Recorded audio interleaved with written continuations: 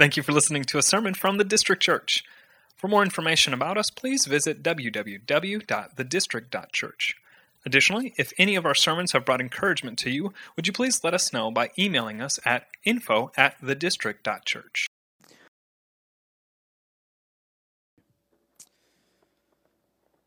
All right, Luke 8, 4 through 15.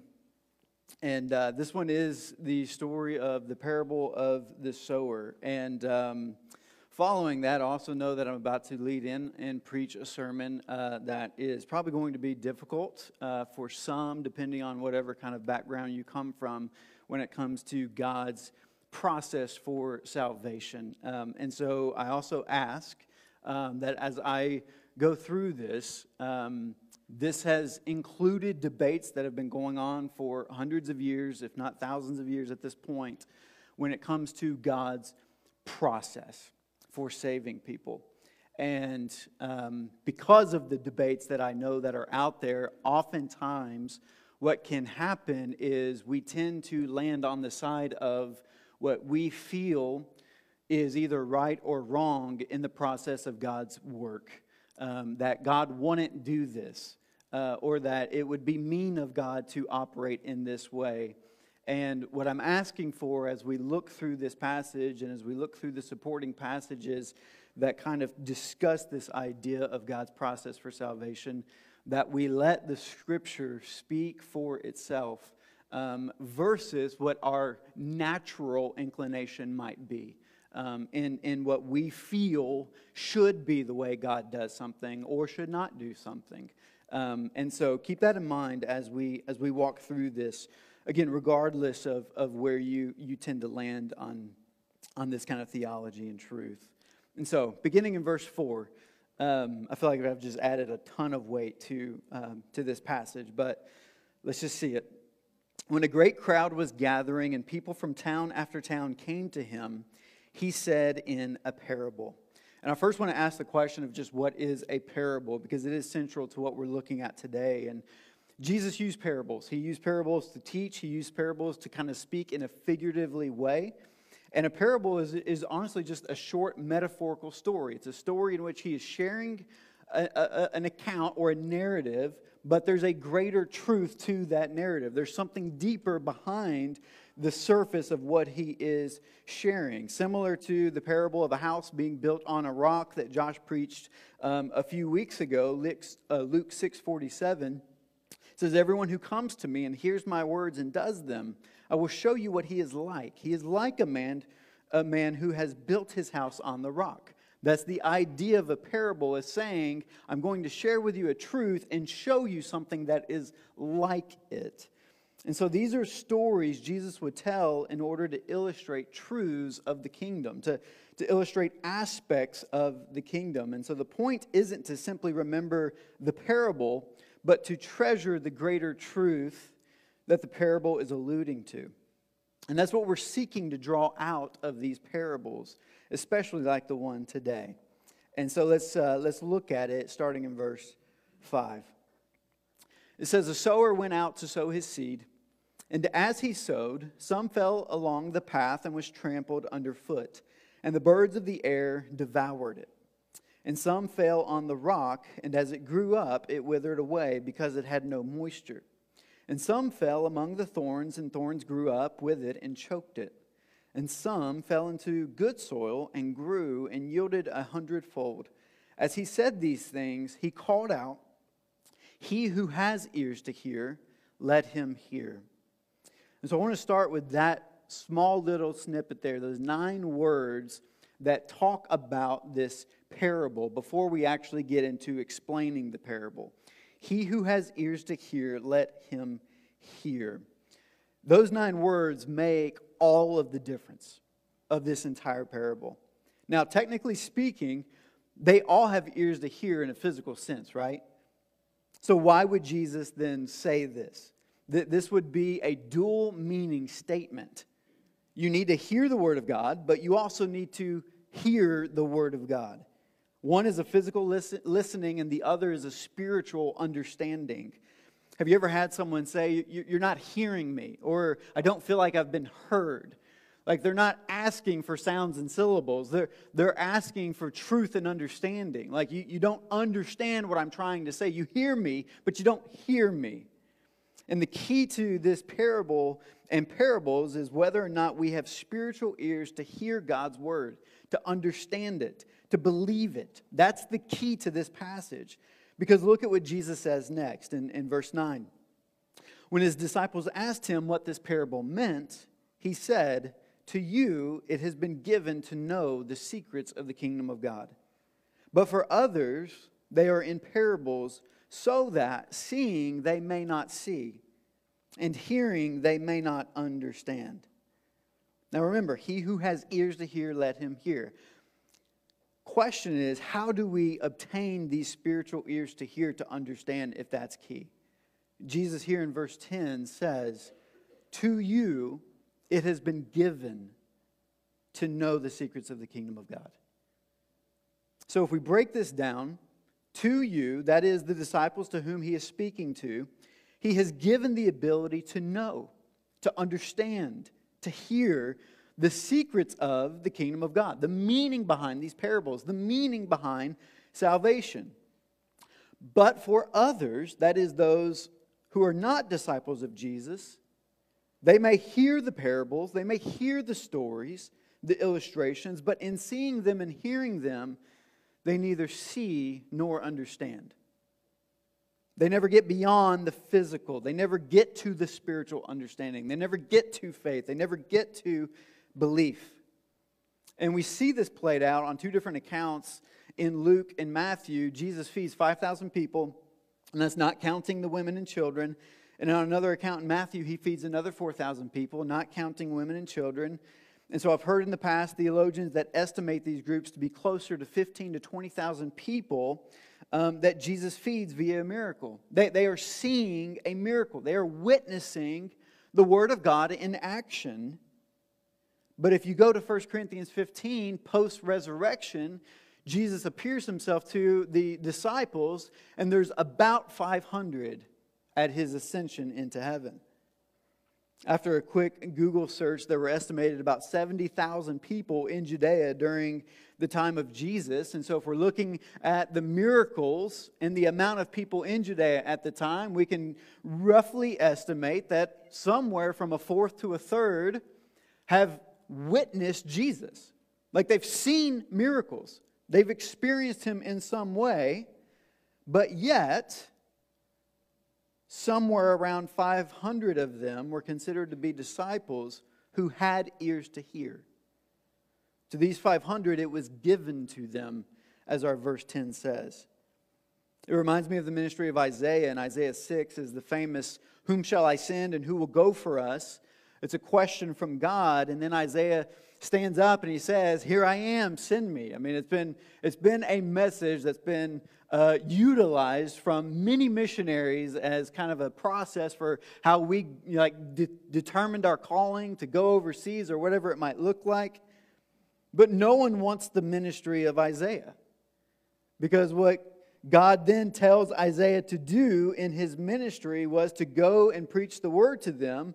The people would keep on hearing but not understand. They'll keep on seeing, but they're not able to perceive. And so then Isaiah asks the question, how long am I to do this? How long am I to preach to people who are not going to understand and who are not going to hear and see? And God answered him, until only a tenth of the people remain. That is, the tenth that remain faithful, that hear it and understand. In other words, Isaiah is to preach the word of God to all of Israel, and only 10% will believe him. Will remain after the Lord removes people from far away, as he says.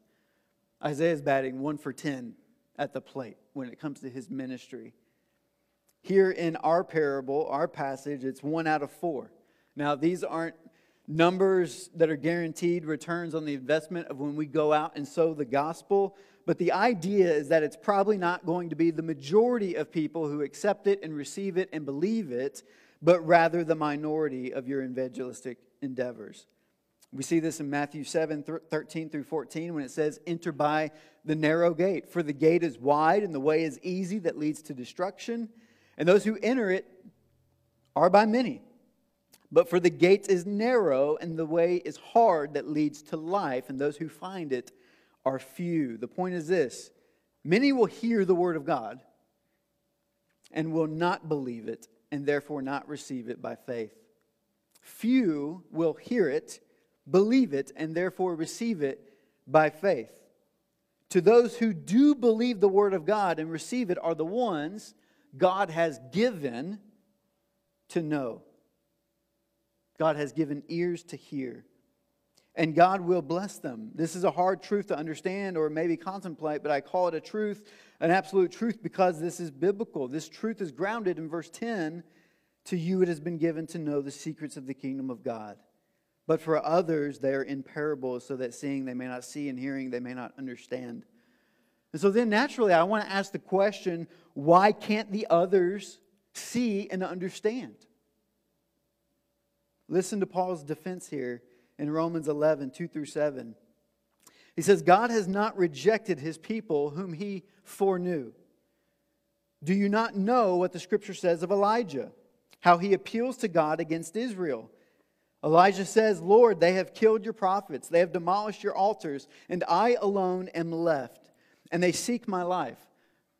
Elijah, as one of the prophets preaching to all of Israel, is saying, I'm the only one left that believes in you, that is faithful to you. But what is God's reply to him in verse 4? I have kept for myself 7,000 men who have not bowed to the knee or bowed the knee to Baal. He then brings it up to the present time, and he says, so too at the present time there is a remnant. That is, there is a people in the area in which Paul is talking to the Romans about. There is a remnant chosen by grace. But if it is by grace, it is no longer on the basis of works. Otherwise, grace would no longer be grace. And then he goes on to say, what then? Israel failed to obtain what it was seeking. The elect obtained it, but the rest were hardened. As it is written, God gave them a spirit of stupor, eyes that would not see, and ears that would not hear, down to this very day. Now that doesn't seem right, does it? Like, that doesn't seem loving. That God would give some the gift of seeing and hearing, and to others the spirit of stupor or blindness and deafness to the truths of the gospel. That's why, following this logic, Paul rhetorically says in Romans 9, 14 through 16, what shall we then say? Is there injustice on God's part? By no means. For He, God, says to Moses, I will have mercy on whom I have mercy. I will have compassion on whom I have compassion. So then it depends not on human will or exertion, but on God who has mercy. And before you are tempted to question or wring your fist against me or God, please consider the end of Romans 11. Oh, the depth of the riches and wisdom and knowledge of God. How unsearchable are His judgments and how inscrutable His ways. For who has known the mind of the Lord? Or who has been His counselor? I cannot stand up here and pretend to fully comprehend or understand God's full process in who He chooses to save. I cannot fully reconcile in my mind how God elects to have mercy on whom He has mercy, and simultaneously that means that He withholds mercy on whom He withholds mercy. But I can with confidence preach that it is biblical truth.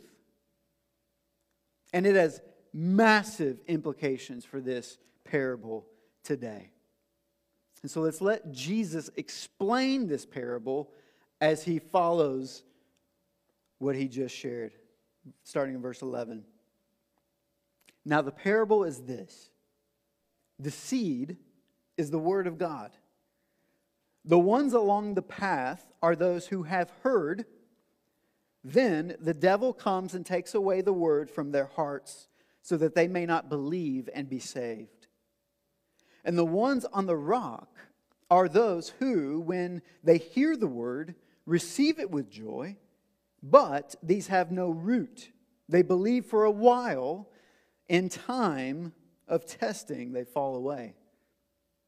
And as for what fell among the thorns, they are those who hear, but as they go on their way, they are choked by the cares and riches and pleasures of life, and their fruit does not mature. As for that in the good soil, they are those who, hearing the word, hold it fast in an honest and good heart, and bear fruit with patience. Now, what is the common theme throughout this parable is that all four hear the word of God.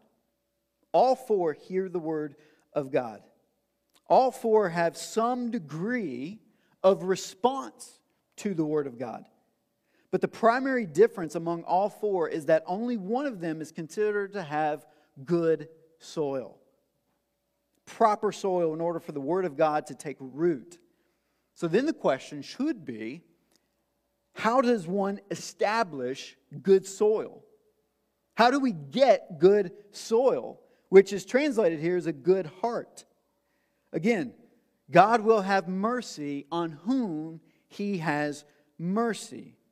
Listen to the words of Paul to Titus in Titus chapter 3, verses 3 through 7.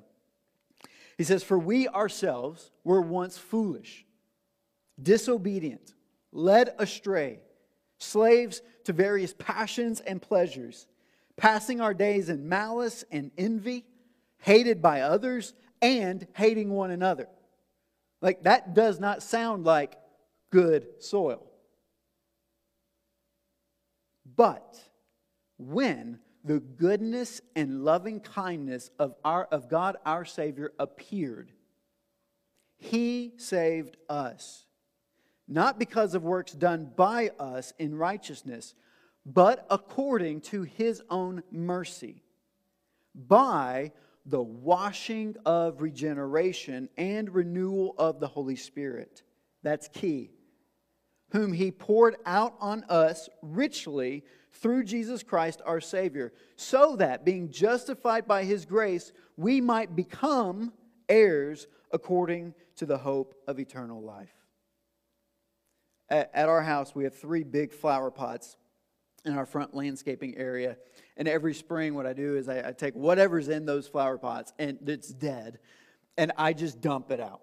I dump it out, and then I get fresh new soil, and I put it in the pot so that when we put either seed in it or new plants in it, it has room and healthy. Kelsey's looking at me like, we don't do this. We don't put seeds in it, but we put plants in it. But they need something healthy to survive, to take root and grow in. And this is similar to what God is doing with us through the process of regeneration. Regeneration.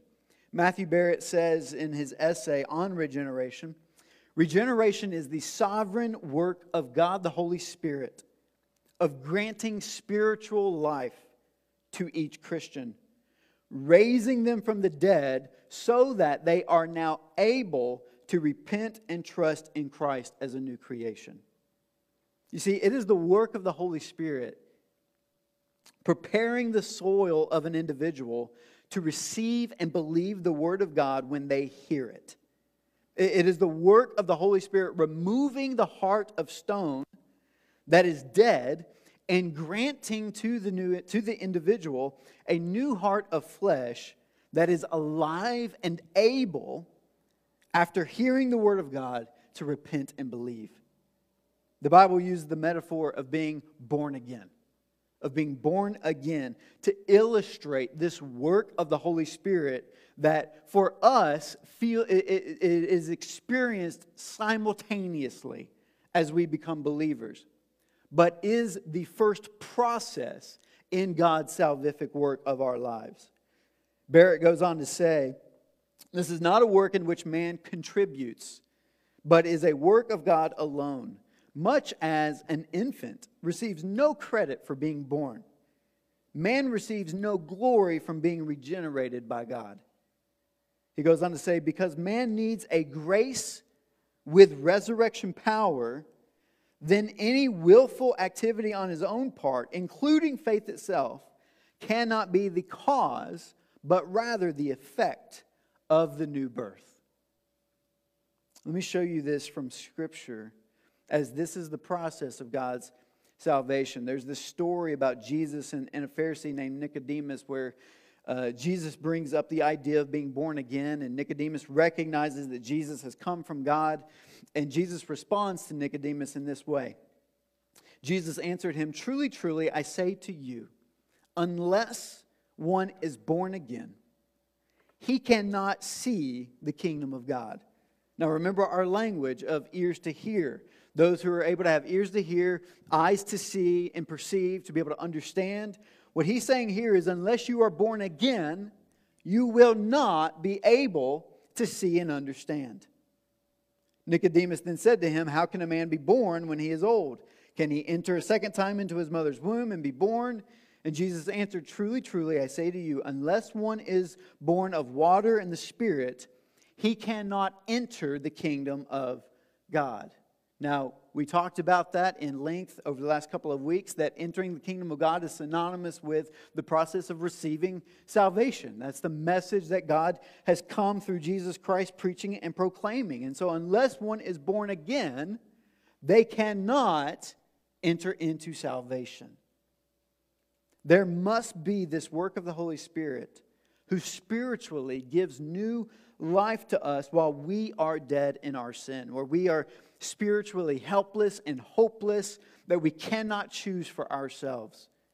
We cannot cause our own regeneration. We cannot cause ourselves to be born again. It is a work of God. Matthew Barrett again used this illustration that oftentimes the gospel is preached as a life preserver. And so you kind of picture the scene where you've got a boat going out, and you've got someone out in the water, and they're wading in the water, and they're starting to drown, and they're taking in water, and they're just looking for someone to save them. And so, I've heard this analogy preached in youth group and so forth, of just Jesus comes and He casts the life preserver out, and as long as you by faith grab it, then salvation happens. And that's true. That is true. It's just incomplete. It's not telling the whole story.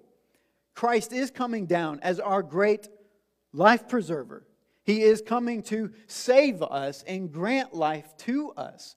But the process of being born again, what it is doing is we are not at the top of the water gasping for air and waiting and trying to figure out how do we reach someone who's going to save us. We're already dead at the bottom of the ocean. We're on the floor.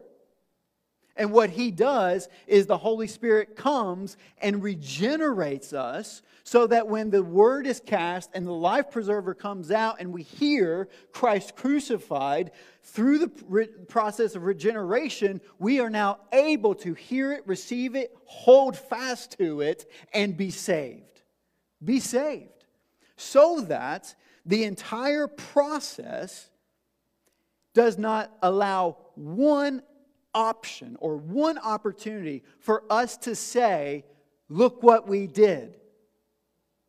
We cannot boast in ourselves for the way in which we grabbed onto the life preserver. He allows the entire process to happen and function. So much so that 1 Peter 1:3 puts it this way. Blessed be the God and Father of our Lord Jesus Christ. According to His great mercy, He has caused us to be born again to a living hope through the resurrection of Jesus Christ from the dead. Being born again becomes then the first step in the process of being able to hear the Word of God and by faith understand it for salvation. Let me show you that as well. 1 John 5:1, it says this. Everyone who believes that Jesus is the Christ, past tense, has been born again. Everyone who believes has already been born again. And everyone who loves the Father loves whoever has been born of Him.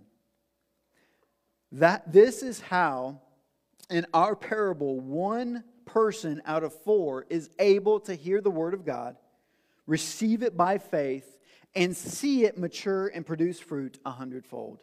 Which I will unpack more of that next week as we get into what that actually means in the producing of what comes out of us in that part. But for the sake of time, what are we to do with this today? What are we to do with this today? Because there's sometimes there's two ways that you can go. Some people say, well, if God is going to have mercy on whom He has mercy, and He's going to reveal Himself to who He reveals Himself, and He's going to, for the rest, in a mysterious way, harden hearts and so forth, what's the point in me telling anybody about Jesus?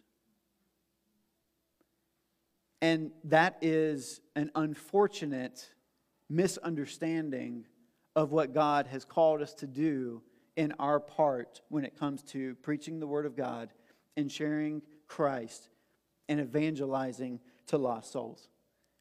The reality is we don't know who the 1 out of 4 is. All around us, we don't know who the remnant is here in Indianapolis.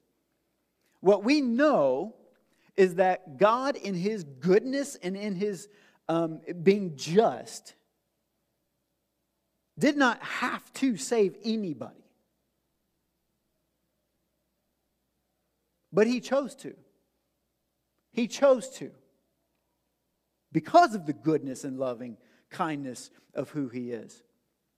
And in sending Jesus, Jesus comes into the picture and He does all of the work necessary for us to be saved. But in the process of Him spreading this life preserver, He employs us. He trains us. And He says, I'm going to have you go and be the one that declares this word, that preaches this word, that casts this seed. Now, again, in the process of someone receiving that seed and getting saved, that's God. That's God. But it does not then nullify or negate the fact that He has commanded us to go and cast seed, to go and prepare or preach the Word of God, to declare it, to share our experience of knowing who Jesus is and the good news of the gospel. Go and make disciples of all nations, baptizing them in the name of the Father, Son, and the Holy Spirit. He's called us to go and do this. And so really 2 things. What do we do with this today? We preach the word. We cast the seed. We share the gospel. In God's design, He still utilizes us in the process of saving others. That's why Romans 10 talks about how can they call on the Lord in whom they've not heard, and how can they hear unless someone preaches to them. So He still is utilizing the preaching of God's word to those, and that just doesn't have to mean what is categorized as what we're doing up here today. Preaching is throwing the word. It's declaring the word. It's getting out, and that can be in a conversation that you have with someone in a coffee shop. That can be in a conversation that you have with your neighbor next door. That can be over a dinner with a family member or whatever it is, where you are preaching God's word. You're proclaiming to them, this is what Christ has done for me. This is what He has done for you.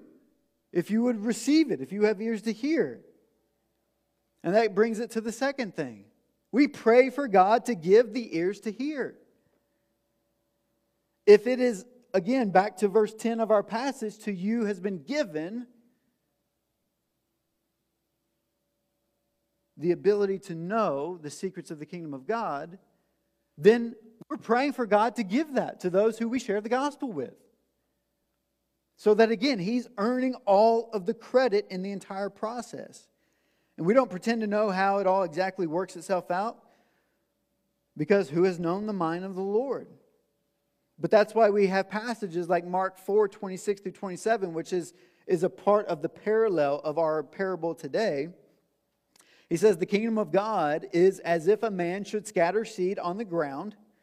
He sleeps and rises night and day, and the seed sprouts and grows. He knows not how. I mean, that's ministry. We are called to scatter the seed.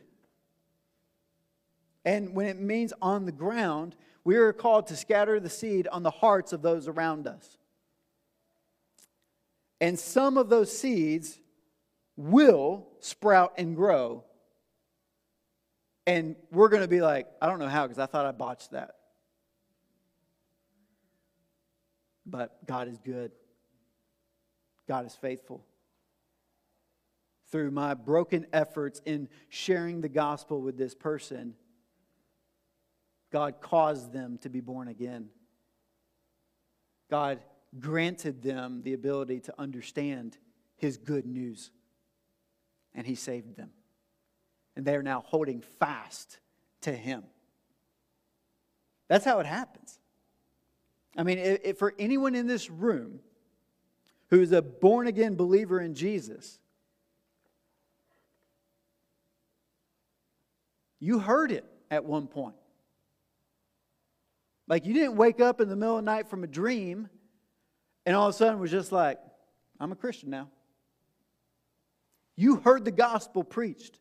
Whether that was via someone sharing the gospel with you, like a 5th grader who was next door to me when I was in 7th grade who shared the gospel with me for the first time. Maybe it was through preaching in a setting like this.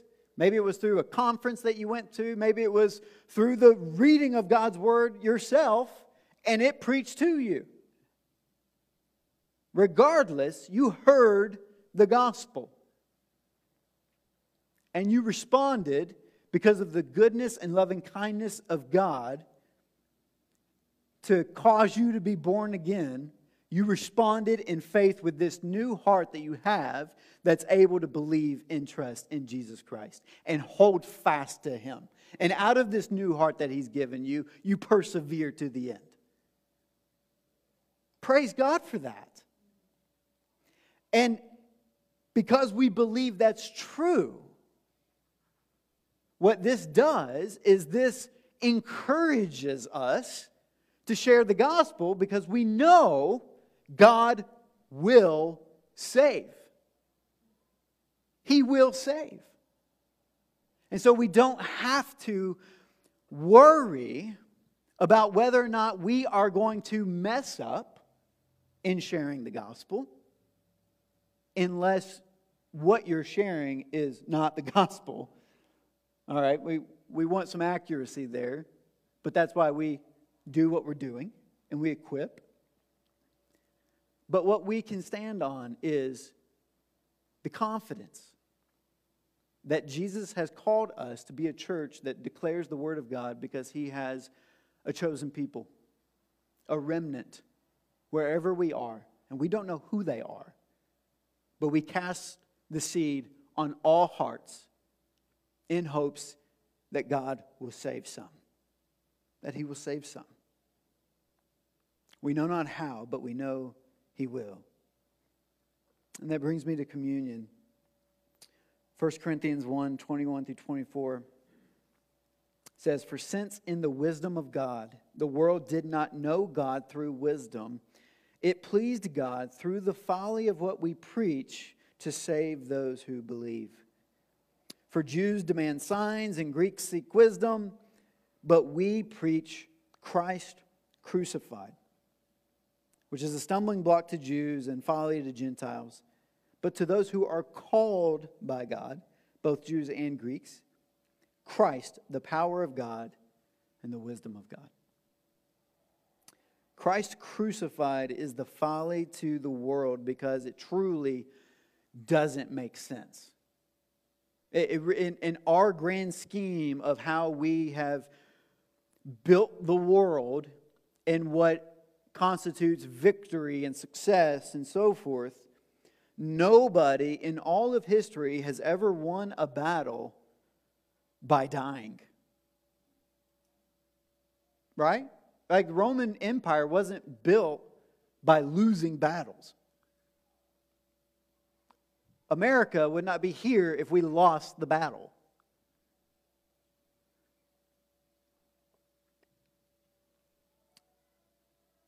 But that's why we celebrate and remember Christ breaking his body and shedding his blood, because it was the means to victory. His death satisfied the wrath of God, so that while we are in our own death, God might have mercy on us. And he might raise us out of our death to new life, just as he gave life to Jesus. We preach Christ crucified. And right now, we celebrate this victory of life being granted by remembering that it came through the death of Jesus first and foremost. So stand together. And I'm going to go ahead and invite you to come down and get the elements and come back to your seats as we continue to just meditate on this work that Jesus has done that does not make sense unless God grants ears to hear and eyes to see